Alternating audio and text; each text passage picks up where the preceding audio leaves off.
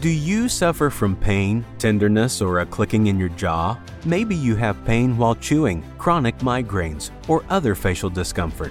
We have the answer for you. Welcome to the TMJ and Jaw Pain Podcast with Dr. Astrid Kruse-Guier.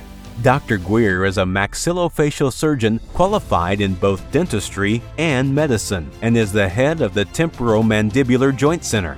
You don't have to live in pain. Listen to today's podcast and learn more about the causes of jaw pain and your treatment options. I greet you warmly to a short episode of our podcast. We have already dealt with the topic of craniomandibular dysfunction, abbreviated as CMD. Many patients that I see in our TMJ center come up with the question of whether they suffer from CMD. Personally, while CMD seems to be widespread, I think many of those affected suffer from myofascial pain syndrome, and that's what this short episode and of course the treatment is all about. What exactly is myofascial pain syndrome?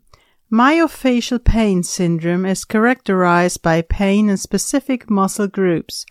A painful hardening occurs in the affected muscles, also known as the trigger point. Due to the constant hardening, the corresponding muscle area is less well supplied with blood, which is known as hypoxia.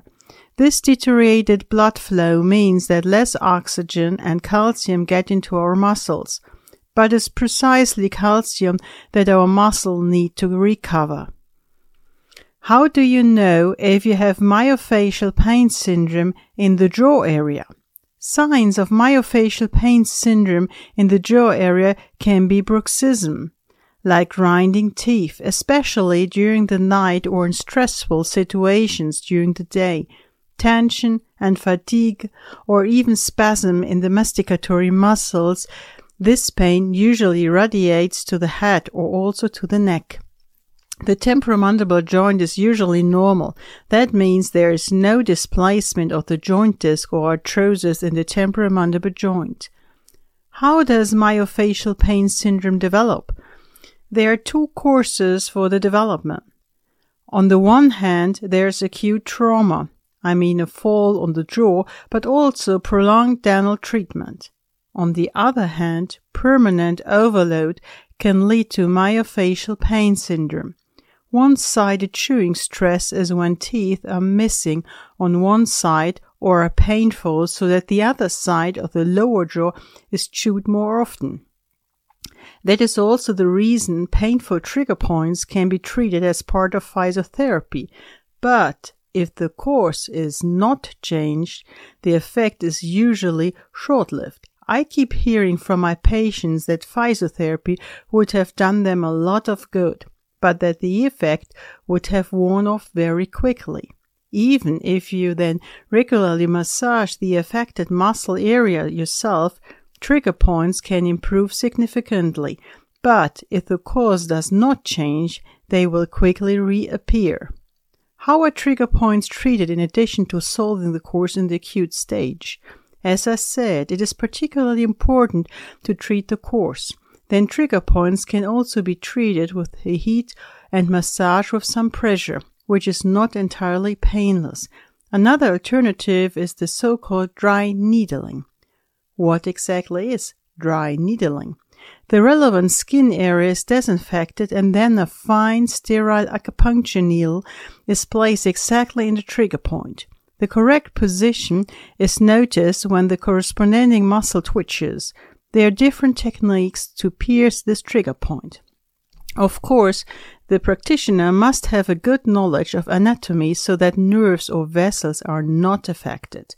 The aim of puncturing the trigger point is the local relaxation of this point and the stimulation of blood circulation.